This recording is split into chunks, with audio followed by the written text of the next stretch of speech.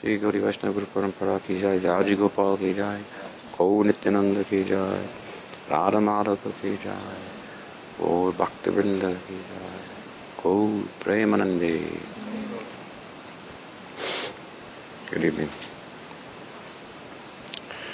So we've been discussing about the Purva Raga of Radha and Krishna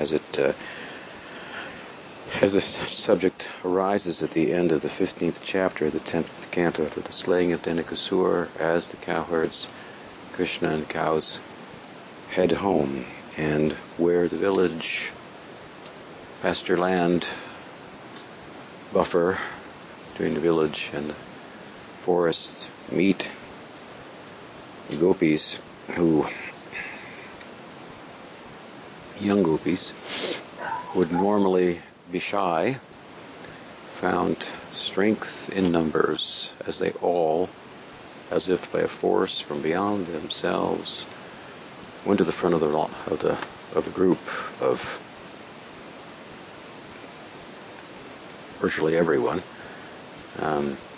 anticipating Krishna and Ram's return, seeing as they did the dust, the goduli, the cow dust, hearing the flute of Krishna, and the songs of the cowherds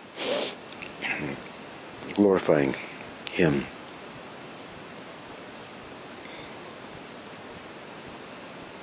There's a saying in the musical texts of India that song is the greatest science, or way of knowing, vidya, song. And of course we say that Bhagavatam says knowing Krishna is the greatest knowing, most comprehensive knowing. And of course then we also combine them together in the form of song about Krishna. So they heard these songs, and not that they weren't anticipating them, so waiting for his return.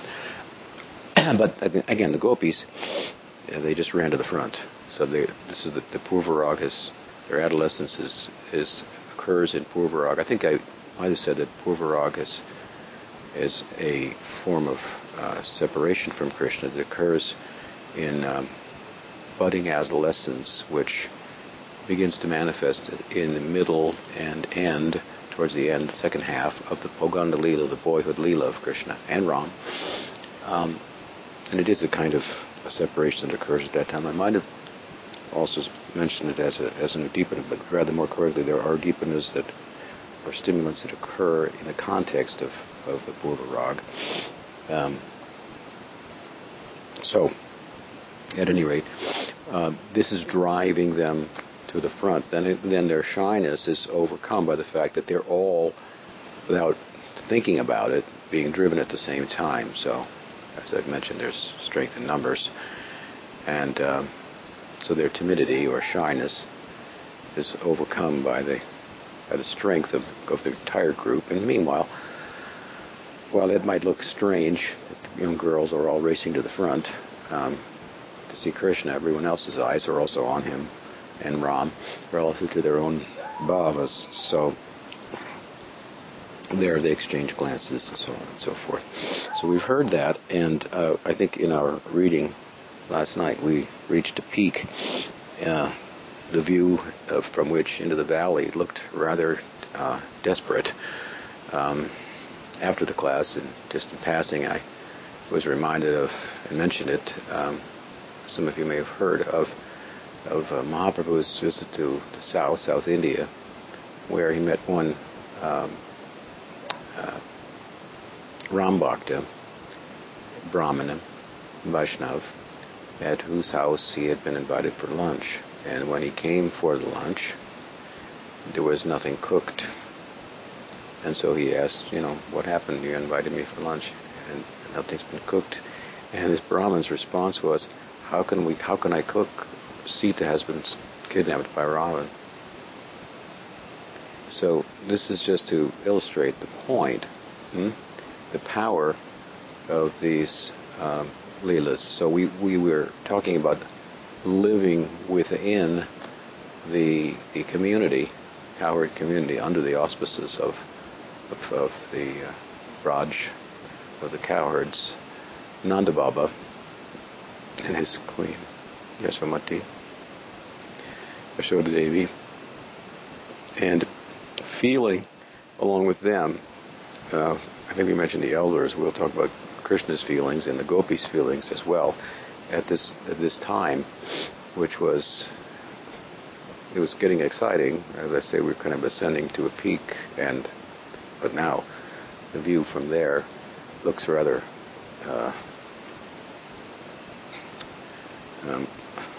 unappealing, because we heard that Garga Charja had to intervene. He went to Purnamasi and said, according to the chart of Krishna, he's not going to be here. He can't marry the girls. And so this had to sink in, and we related a little bit how I mean, these inhabitants, these are all, of course, we're speaking primarily about all Nitya Siddhas, who, there are Sadhana Siddhas in the Prakat Leela as well, but they're following in the wake of the Baba of the Nitya Siddhas, who they're all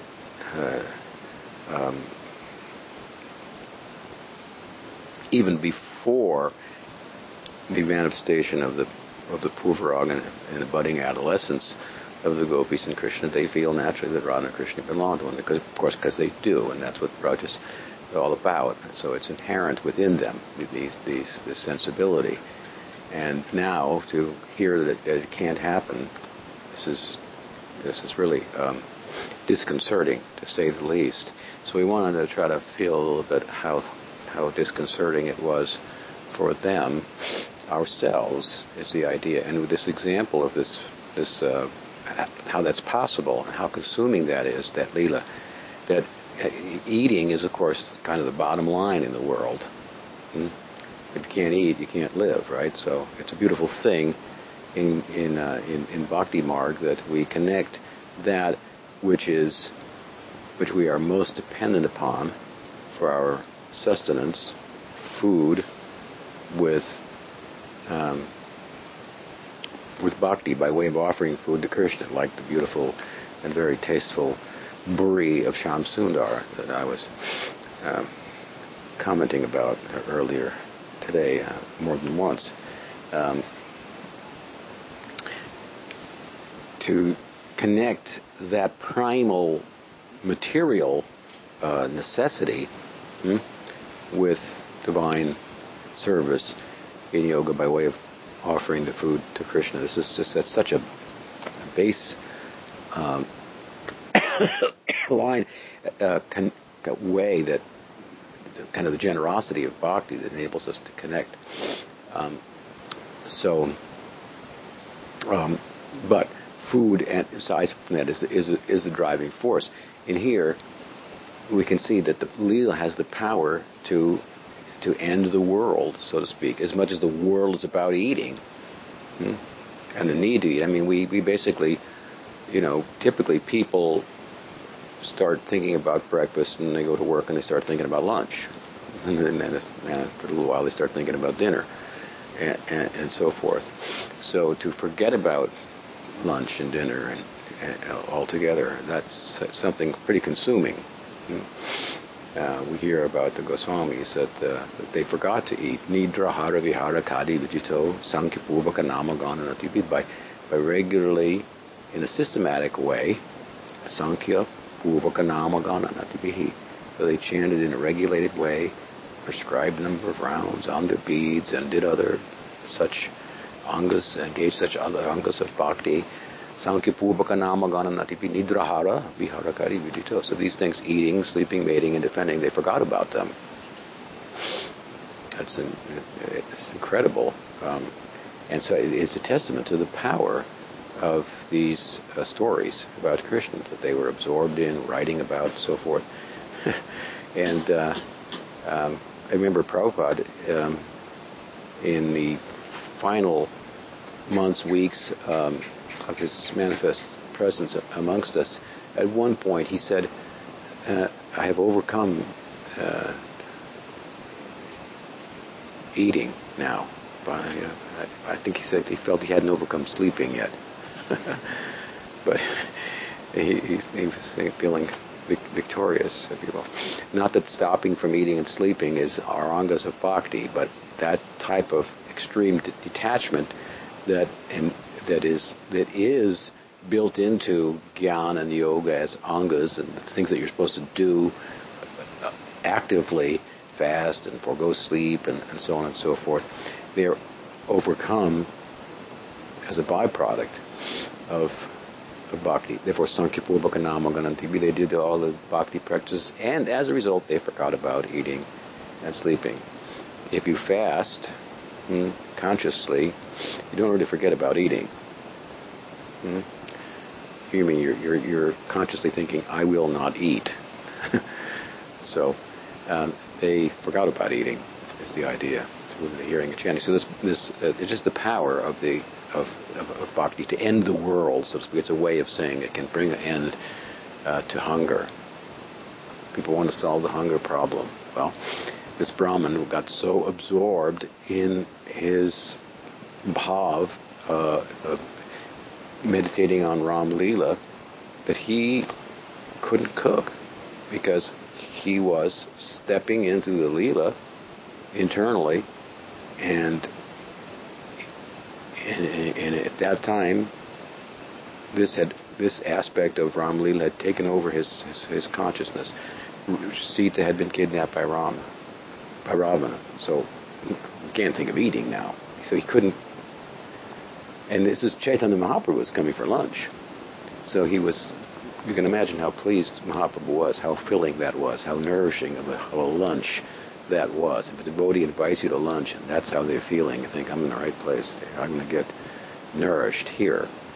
Mahaprabhu had to gradually bring him down from his bhava. When Mahaprabhu met devotees like this, you might notice that there are a few of them. He didn't try to convert them. He converted other people, even from Gyan, from Vaidhi Bhakti, like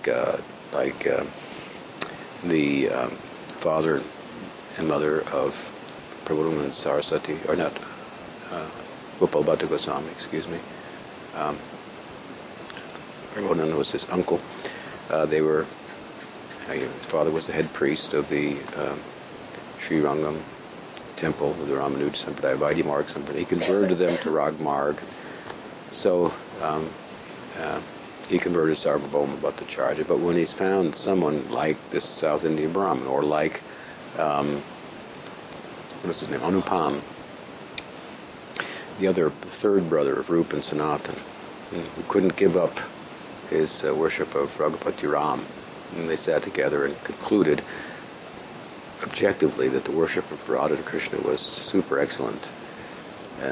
But when he went to bed at night, he couldn't sleep because he had been a lifelong devotee of Ram. And in the morning, he said he couldn't give up the worship of Ram. And when that was told to Mahaprabhu, he said, "Glorious is that devotee that won't give up his Lord, and glorious is the Lord who won't give up his devotee."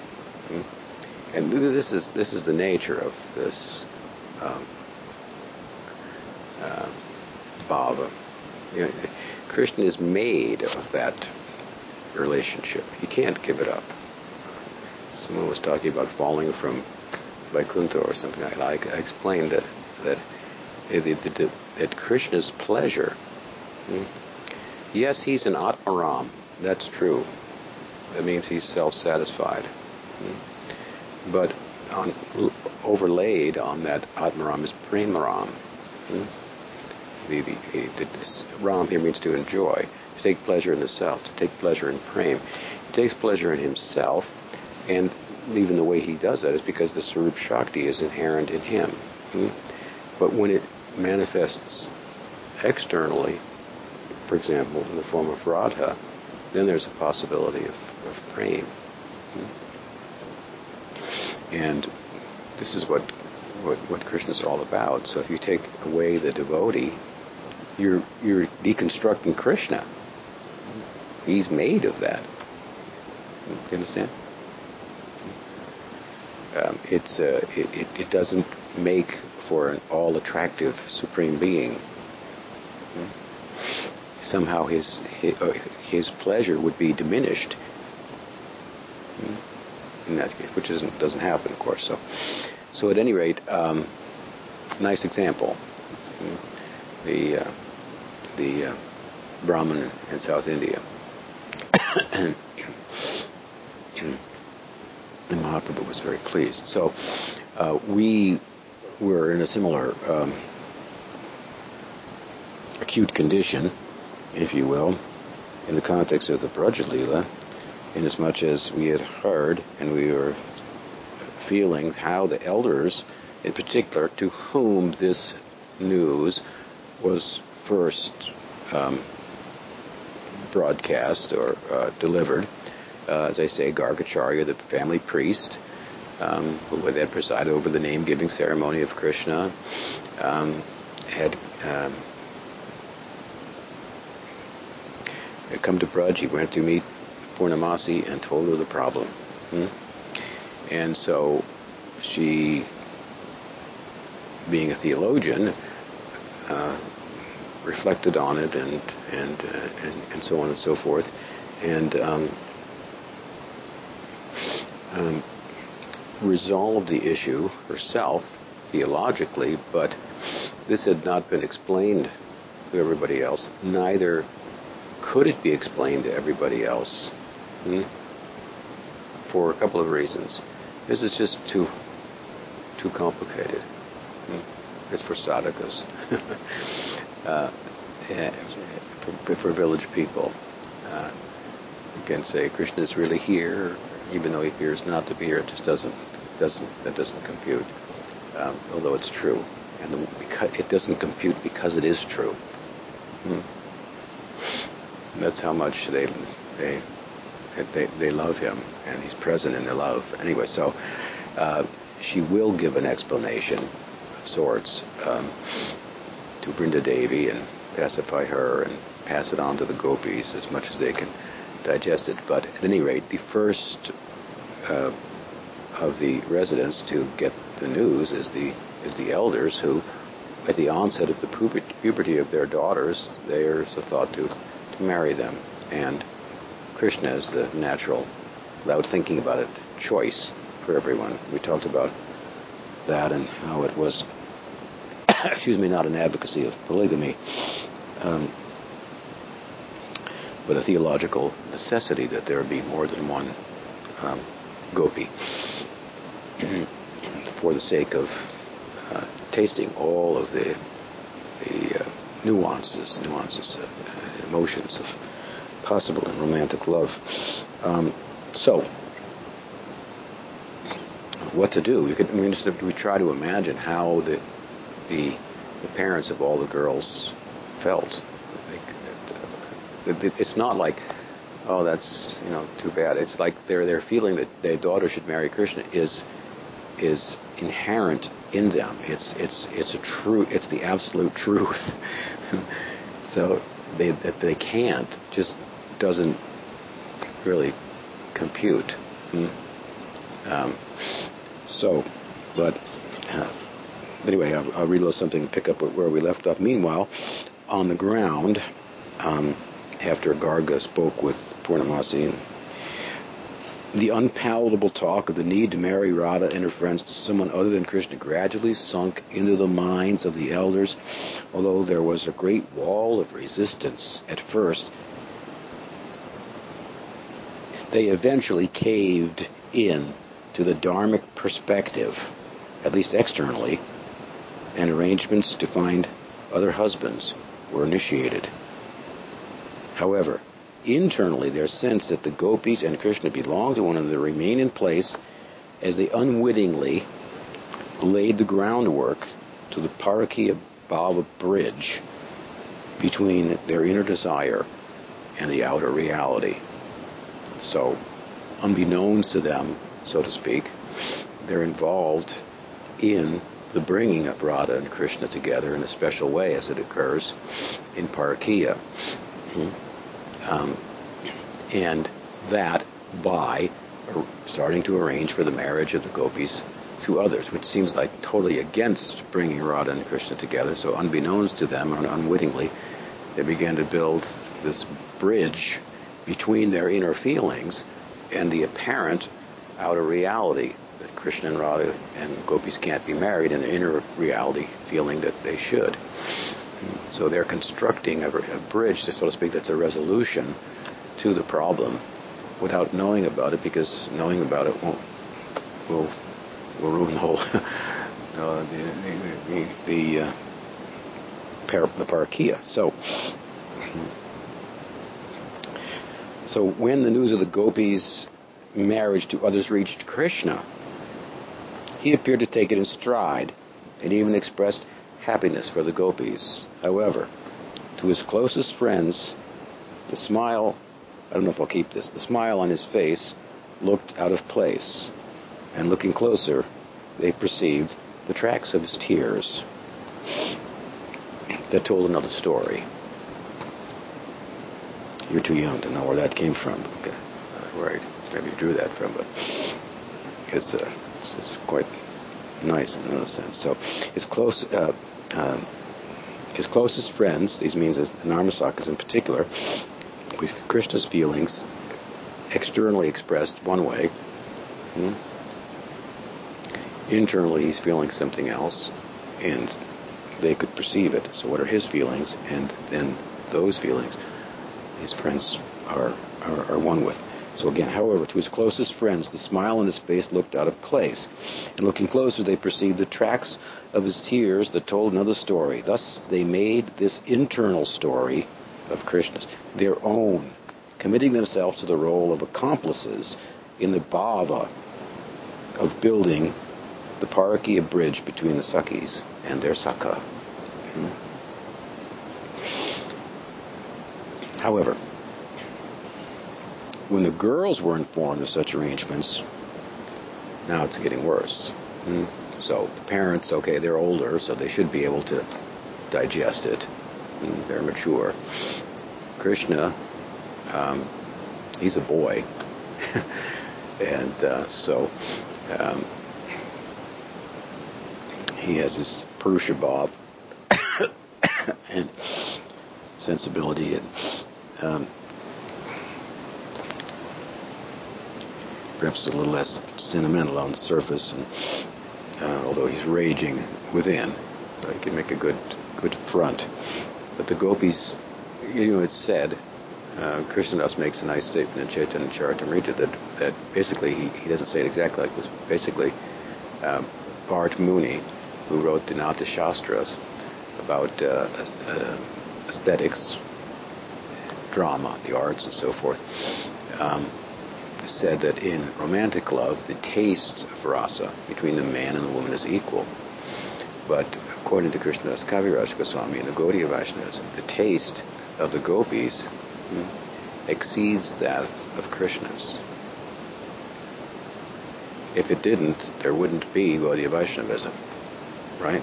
Why? There'd be no Chaitanya Mahaprabhu. Because realizing that Krishna, that the gopis are perceiving it from outside, they're experiencing something and a taste of rasa beyond my own experience. I'm Rasa Raj, but am I? Of course, as I've many times said, then he realizes it is something in him that makes them like that, but it can only be experienced from their vantage point. So he then feels the need to adopt their vantage point, to see himself through their eyes and so forth. So, what did Bharat know about rasa is pretty much what Krishnadas says. This is a different kind of rasa, and it is. This is the bhakti rasa. It's not this worldly, secular rasa, as we mentioned the other night, and it has peculiarities of its own, and this is one of them. So,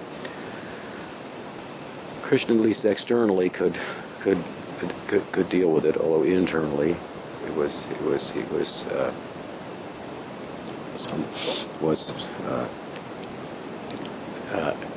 perhaps able to handle it with help of his friends, but the gopis, inside, outside, it's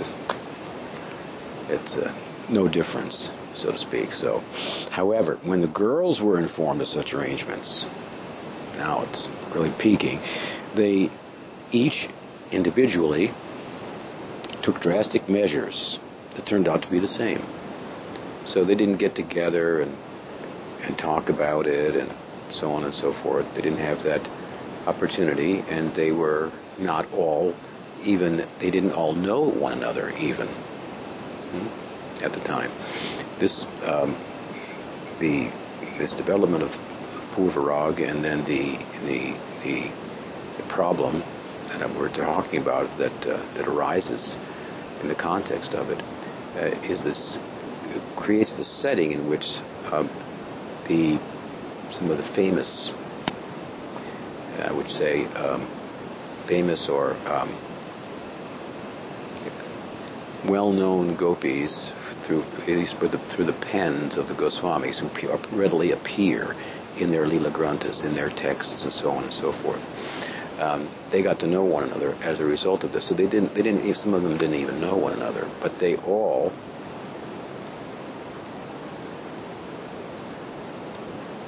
reacted to the news as it filtered down that they wouldn't marry Krishna. Now, to their parents didn't know that they wanted to marry Krishna. They just felt that they should marry Krishna. That was perfect. And they were feeling that, and then who were they going to share that with? It's almost,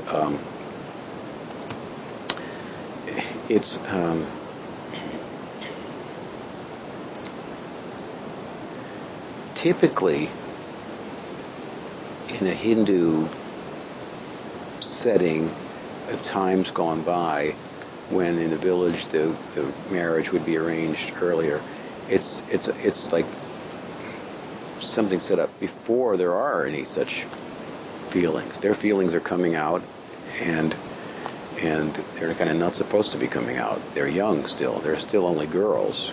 Krishna's only a boy. But as I said, in the case of Krishna and the gopis and Krishna's friends, this adolescent sensibilities are starting to appear even in their boyhood, even in their girlhood, rather than their adolescence. Adolescent sensibilities are coming.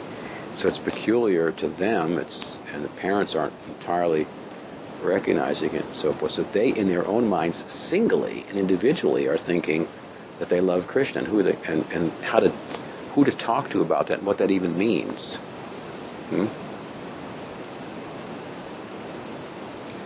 So individually, this is an important word here, individually they all came to the same conclusion, although without consulting one another. However, the girls were informed, when the girls were informed of such arrangements, that their marriages were being arranged, and obviously Krishna wasn't part of the arrangement, they each individually took drastic measures that turned out to be the same. Thus, they found themselves and one another at what was previously Kaliya's lake within the Jamuna, where the water was the deepest and the darkest. Realizing that they each had the same thing in mind, and with Radha as their leader, natural leader, she just naturally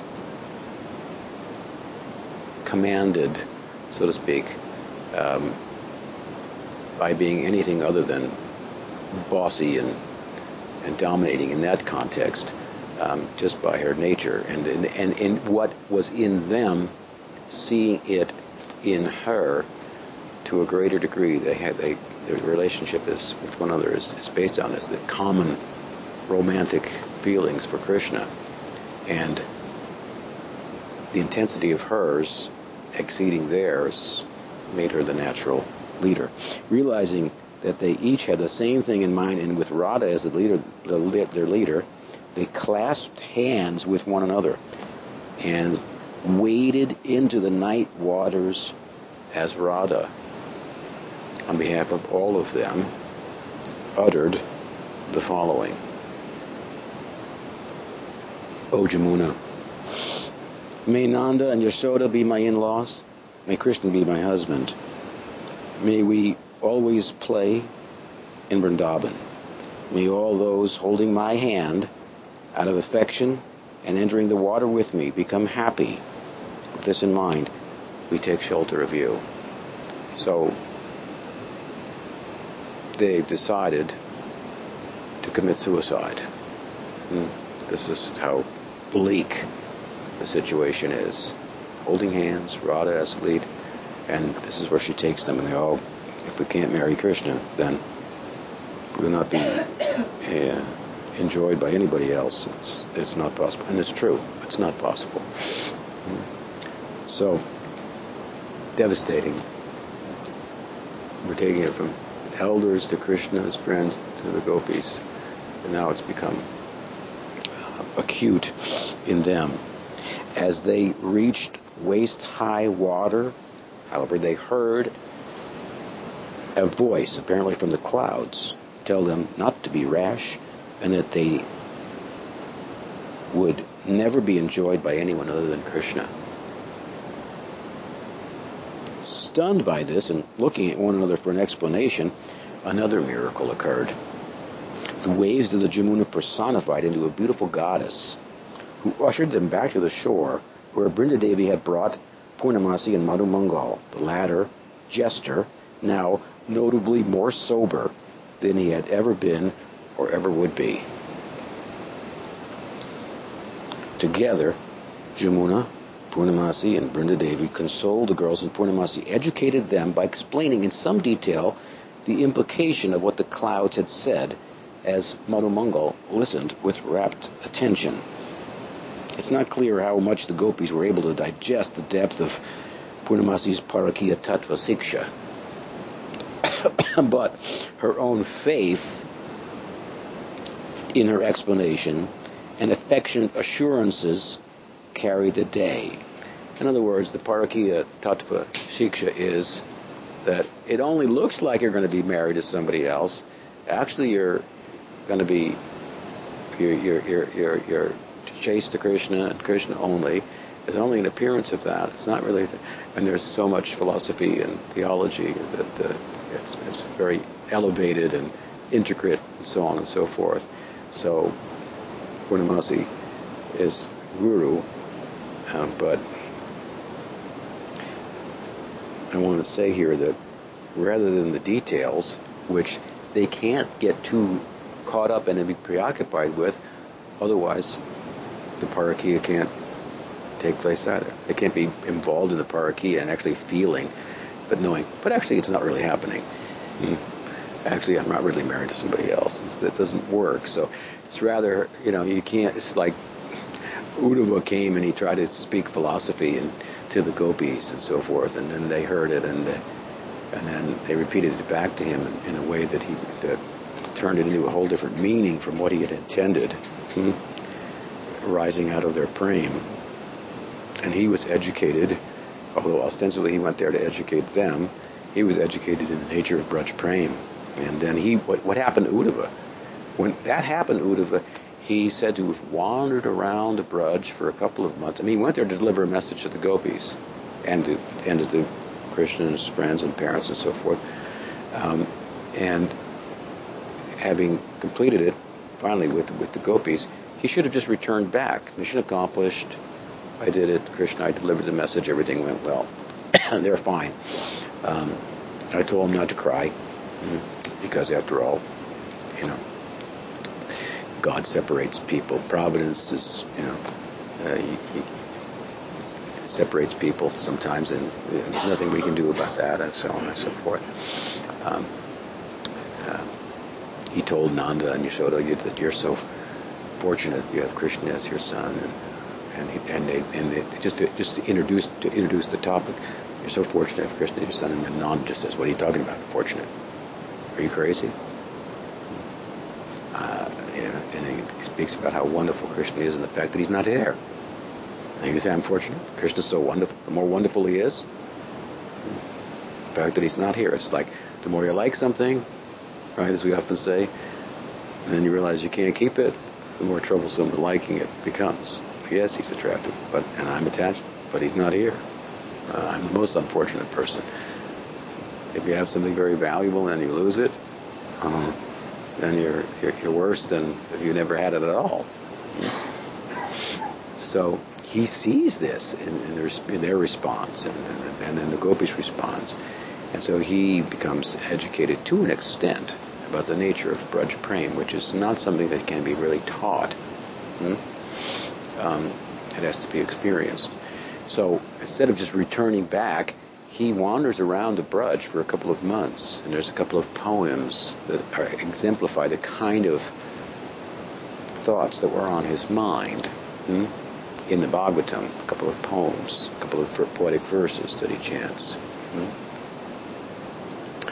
And in the context of those, one of them, he says he'd like to be born in Braj, to have the same kind of love that he has for Krishna, but with the intensity that he finds there in Braj. It exceeds the intensity of Mathura and Dwarka and so forth.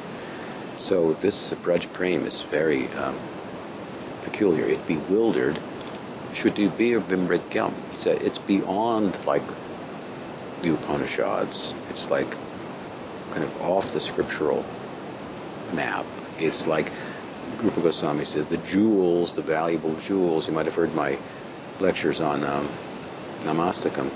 The valuable jewel-like sounds of the Upanishads that shed light on the nature of the Atma, on the nature of Brahman, are really understood in context, are really only casting light on the light that emanates from the lotus toes of the holy name of Krishna.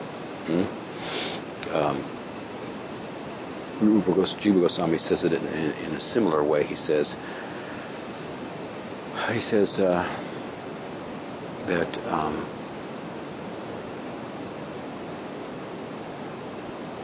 what is it? Shrotam api Upanishadam dure harikatamritam. The sounds of the Upanishads, like Tattvamasi, Aham Brahmasmi, Neti Neti. These are the Gyanis. They think about these like, what do they mean? You are that, you are that, you are Tattvamasi. Like Zen koans or something. That afford an epiphany of an entirely different picture of what the nature of being is than you can gather with the mind and the senses and intellect and so forth. And Jiva Goswami says these sounds, as far as they take one beyond the limited and very narrow worldly perspective, leave one dure, far away from where you can arrive at by Harikatam. Dure Harikatamritam. By the immortal nectar of the topics about Krishna, which is just the village talk of Braj. And he says, Kampashru Pulakadaya.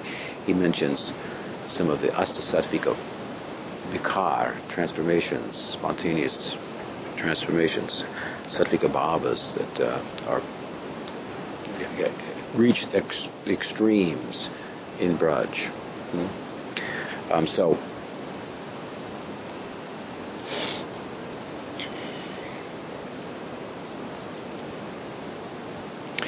So Purnamasi, anyway, she's going to lecture the gopis a little bit on Parakya Tattva, but I mean that's not really something that they can entertain. But behind, okay, sounds a little complicated, but her affection for them and her assurances and her sense that you belong to Krishna. Krishna belongs to you. That will never change. That's the truth. That's the Siddhanta. From her heart, that they're assured by that. They get some assurance by that. And then she lets them know that I'll be there for you, and Brinda Devi will be there. Madam Mongol. These are all in the background type players, so to speak. Brinda Devi particularly tends to be in the background, and Purnamasi as well. Madhu Mongol now is going to come out of the background and come more into the foreground, but he is also living in the background of Krishna's and Radha's Parakya sensibilities, and they're on his mind in such that he can be a constant companion of Krishna and assist him with regard to this without others knowing. So he's in the foreground, but he's in the background and able to speak in language externally that has another meaning. for Krishna and can tender to him in this way and so forth. So these are good people. Really, to have them on your side. The gopis feel it. Everything's going to be all right. We don't know exactly how it's going to work, but it's going to work out, and we'll never be even embraced by another man. And then there's all kind of theological ways in which the Goswamis talk about that, and so on and so forth. But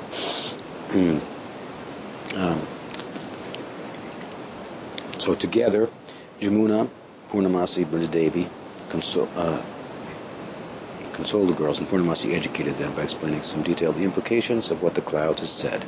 Madhu Mangal, as I said, now he's paying rapt attention, and she assured them that Brinda and herself and Madhu Mangal would always be there for them. Thus it is, at this point, relative to the angle of vision from which we're writing all these, about these Leelas and retelling them and so forth, thus it is at this point that Madhu Mangal began to identify himself as Radha's Kinkar, an identification that would eventually win him the special favor of Radha's fast friend and Parama Preshta Saki, Lalita. Purnamasi then took Madhu Mangal and Brinda to meet Krishna, who was meditating elsewhere by moonlight. So we're telling the story from the Sakirasa point of view, and as the Purvarag begins to manifest, then the role of the Priyanarmas is going to become more prominent in the narrative than it was previously in the late Kumar stage or the earlier stage of Krishna's boyhood, when he began herding calves and became a cow herder and so forth. So, prominent entry of Madhu Mangal into his life this time is very appropriate and helps us to look at it from this angle, and this is Jiva Goswami's perspective also. But so I will read you then a description of their what transpired. Krishna sat in solitude on a slab of moonstone, one-minded in his meditation with a view to attain the hand of Radha. Stealthily approaching, intent upon tendering to Krishna's Purvarag, Purnamasi asked him, as if from out of the sky, because he's in meditation now, meditating on how to attain Radha, and he's in solitude in the forest, so they're creeping up on him, and so she's going to say something like, where's that? Like it's coming right out of his meditation, something like that. He's meant to hear it like that. So Purnamasi asked, as if from out of the sky of the mind of his meditation, is it so difficult to attain that upon which you meditate? After all, you have attained persons like ourselves. Which then caused him to break his meditation and look at these three people who are now very prominent in the Parakiya and all the intrigue that it involves. They have put themselves at his disposal. Indeed, these three were most uncommon as manifestations of Braja's Leela Shakti, moving behind the scenes in anticipation of Krishna's every desire.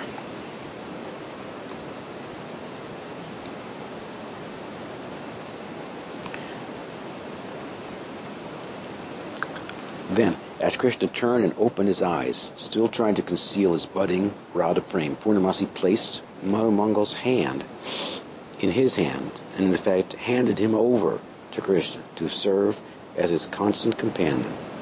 Understanding what this new companion would mean to him in his leelas of love and friendship, Krishna accepted Purnamasi's gracious gift, and the two embraced in the intimacy of fraternal love, their hair standing on end, tears pouring from their eyes. Purnamasi then introduced Krishna to Brindadevi, and the two ladies departed, leaving Krishna alone with Madhu Mangal, who related in brief the preceding events that had taken place along the banks of the Jamuna. Krishna was eager to introduce Madhu Mangal to his friends, but his eagerness to do so was hindered by questions that lingered in his mind regarding the gopis' attempted suicide. As Madhu Mangal and Krishna walked arm in arm, the latter taking support from the former, Krishna also wondered aloud as to why he became choked up and short of breath and trying to talk about the implications of what had transpired, seeking further emotional support from his newfound friend. Krishna's in trouble here. He needs help. So, he can't even hold himself up practically, and emotionally, he's feeling emotions that he's never felt before. What to do with them, and so forth. So, what is the role of Madhu Mangal here? It's quite significant. Without yet knowing exactly what Purnamasi had said to the gopis, Krishna asked how they responded to Purnamasi's siksha, whatever it was. Madhu Mangal said they bowed their heads. Their breasts became moistened by the shower of tears, which in turn caused the tamal trees to wither. Krishna said, "Do you know what was on their mind as they entered the Jamuna?" So so Madhu Mangal is saying that, that they heard the siksha, they wept so much that their breasts became moistened by their tears. And seeing that, the tamal tree, which represents Krishna, was caused to wither. So he's saying, if you had seen them, he would melt. How they were to hear from Purnamasi that they would not be betrothed to anyone else, or they would only somehow or other would be worked out that they would only be with Krishna. If Krishna had seen how they responded, he himself would have withered. And Krishna says, "Do you know what was on their mind as they entered the Jamuna?" "Yes," replied Madhu Mangal. "How do you know?" asked Krishna. "They constantly looked at the tamal tree, which has a color similar to yours." To which Krishna replied, "Please say more about this." Madhu Mangal said, "I know because of what the river goddess said. She lamented when the gopis entered the river and related their intentions to us afterwards. Radha entered the river saying, 'May Nanda and Yasoda be my in-laws, and may Krishna be my husband.'" So Madhu Mangal's kind of like trying to talk about it without coming out and saying it entirely, but Krishna's pressing him, so he just said it.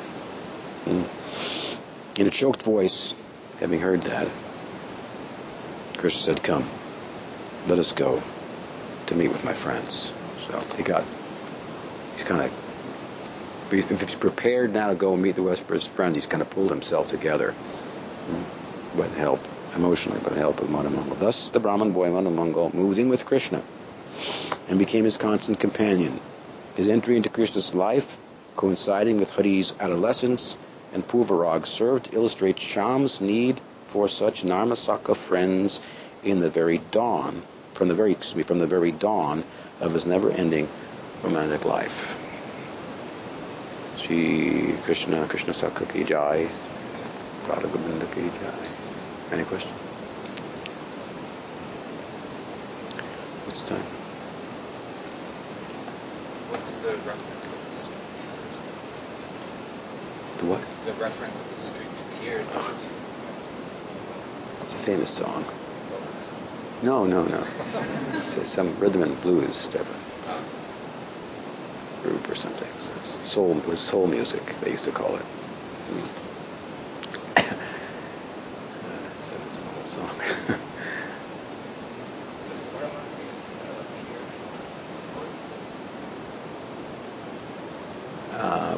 Purnamasi Yogamaya as Sita, as Advaita's consort, and Advaita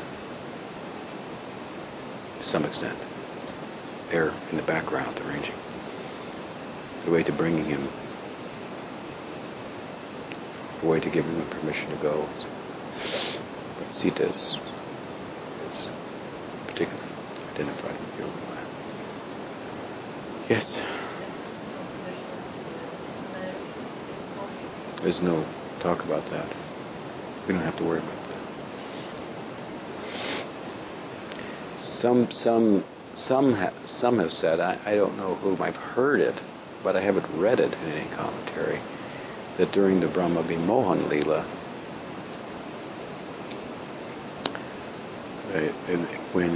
when Krishna became all the cowherd boys, then it was arranged that all those boys would marry the gopis.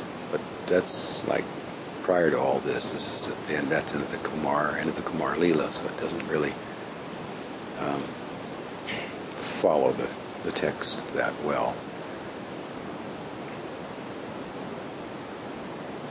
But there are two prominent persons who are mentioned as the husband of Radha and the husband of Chandravali. What is his name? Abhimanyu and Govardhan. And some of the theologians have reasoned that Abhimanyu is like a shadow representation of Krishna, manifestation of Krishna. Govardhan, on the other hand, is not highly regarded. Not that Abhimanyu is highly regarded, but if he's a manifestation of Krishna in particular, Govardhan's not talked about like that. And Jiva Goswami says he's the only person in Braj who's not really a Brajbasi. He came from outside of Braj for the marriage.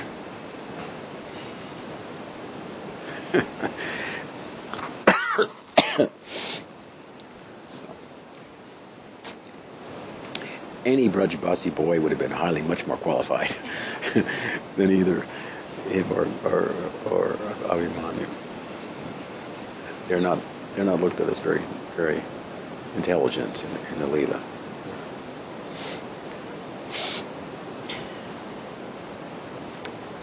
What else?